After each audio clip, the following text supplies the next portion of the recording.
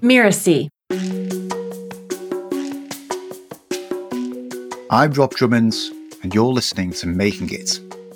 I run a business called Story Copywriters, and we teach digital marketers how to write stories that sell.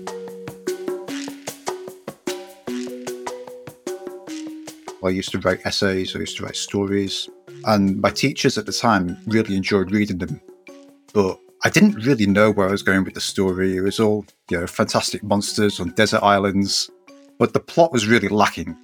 And a few years later, perhaps when I was about 21, I tried to write a full-length novel. And again, it was about monsters and spaceships and things that I wouldn't necessarily write about now.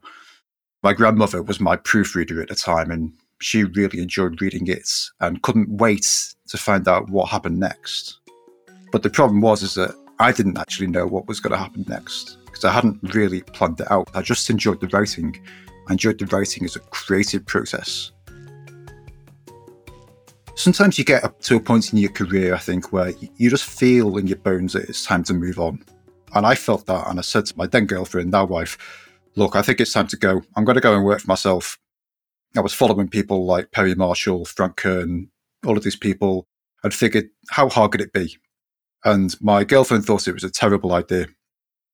So I set up a business, and I ended up being a Google Ads consultant because I went to networking meetings, and that was what people told me they needed help with, was Google Ads. So I ended up building Google Ads. But it was always like kind of a front-end sale, and I'd sell someone a Google Ads project, but then I'd try to sell them an email marketing project to say, hey, after you've signed up people, then why not also send them an email sequence to nurture them, especially if it's an offline sales process. So I was still doing the writing. It's been there in different guises. My first idea as a self-employed business person was selling SMS text messaging services to local businesses, which in hindsight was a great idea that nobody even knew they wanted. So cash flow became a big issue, and I realized I had to do something. I was sending out mailers, I was sending out emails, I was trying to contact people on the internet, and I ended up walking around shops where I used to live and asking business owners in shops if they'd like to talk to me about SMS text messaging. The answer, of course, was no.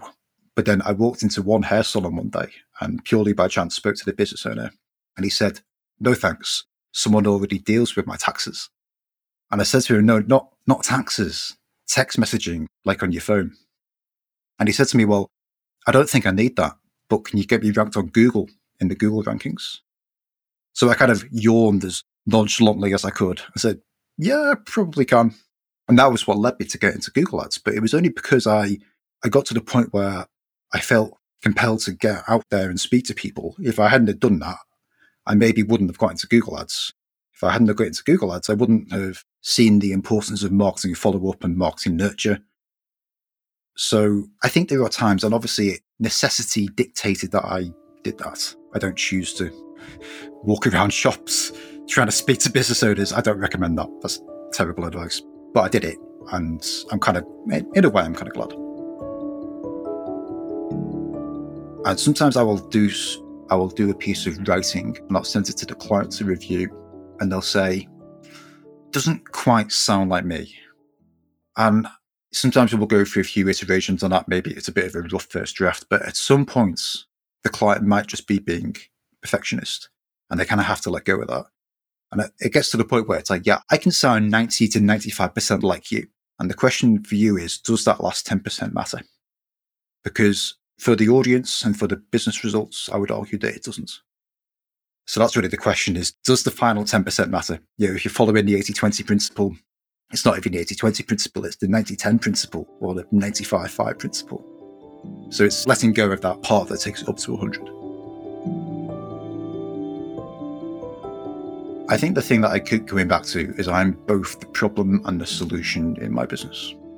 And I'm the problem because I have certain patterns of behavior that keep recurring themselves, and I've become more aware of them as I've grown up, if you like. And one of them is I tend to just go off and do my own thing, which I think is why I'm a copywriter, because I like to work in isolation in my cave. But actually for building a business, it doesn't work. I think you've got to be in community. You've got to be especially now where it really pays to be more specialized, really pays to be in a network of collaboration with other people who would conventionally be viewed as competitors. I think you need to collaborate with your competitors because really often they're not competitors when you're really focused and you're serving different markets, different audiences. So I've really had to kind of get better at networking and collaborating. And this is a work in progress. I'm by no means standing on high. I come to you as one of you who has struggled with this, I guess, and continues to struggle with it. But I'm trying to become a better collaborator. And I think that's the secret. I think making it for me has a few different layers. I mean, yes, there's an element of running a sustainable business that, supports the needs of myself and my family. And I don't think we should dismiss that as being trivial because it's not. So there is that. But I think over the years, the obvious path to grow my business has been to grow an agency. And I've always kind of resisted that in favor of building a training business. And I think it's because I enjoyed the training work more than the one-on-one agency work. But I think the reason I enjoyed the training work more is because it's more enabling. And I think enabling is the key word that maybe drives me. So if I can enable people to deliver the skills without me doing the work, then that is what success looks like to me, more so than me just having a small but hopefully happy client base. As my wife says, I don't stick any jobs or any client work that I really don't enjoy. I think I probably have quite a low tolerance for work that I don't really feel passionate about. And it's not, I think from time to time we all have to take on projects, do jobs that is work that we can comfortably get paid for, but it doesn't maybe sit in our sweet spot or it doesn't sit in the ideal work that we'd like to do. And I kind of like the distinction of the business having kind of an entrepreneurial element where it's about the numbers and you have to make the numbers work and solve a problem and do it profitably. But then I also like the idea that there's a creative or artistic element to the business. And actually inside as business owners, we're all to some degree artists and our business is a creative expression of our art. And I kind of like that as well. I think all of us kind of vary in our perspectives on that. I think some people are more to the entrepreneurial, it's a numbers game. I'm going to build it and sell it and build a big team. And that's fine. For me, I'm not interested in building a business to sell it because it's my art form. It's my creative outlet. And it's just being aware of your stance on that spectrum, I guess. I don't think there's a right or wrong answer. I think it was Peter Drucker who said that you want to spend about half of your life doing a variety of jobs. And then for the second half of your life, pick something and really specialize in it. But without having the first half where you've done a variety of things, you can't possibly know what it is that you really like to say no to. So I think there's an element of, yes, you probably have to do a variety of things to figure out that in the first place. So if someone's listening to this and you're maybe not doing the work that you think you really want to be doing, but you're doing a variety of work, I think as long as you're learning from each project and each project is adding to you and adding to your skills and illuminating where you provide the most value or what you enjoy, then that's okay. I think most copywriters have at least a little bit of ego about your skills. So we don't like to think that anyone else could deliver the work as well as we can.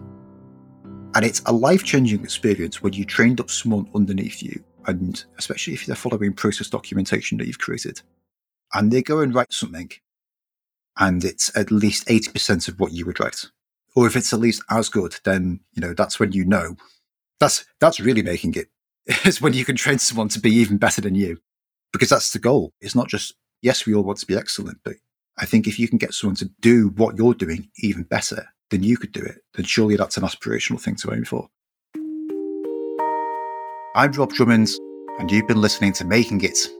You can find me at storycopywriters.com, where you'll find the link to my book, Simple Story Selling, and also my podcast, The Story Copywriter Podcast. Making It is part of the Mirasee FM network, which also includes Course Lab and Just Between Coaches. This episode of Making It was assembled by Jeff Govertson.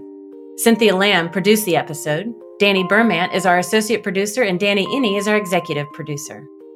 So you don't miss the great episodes that are coming up on Making It, go ahead and subscribe on Apple Podcasts, Spotify, or wherever you're listening right now. And if you liked the show, please leave us a starred review. It's the best way to help us get these ideas to more people.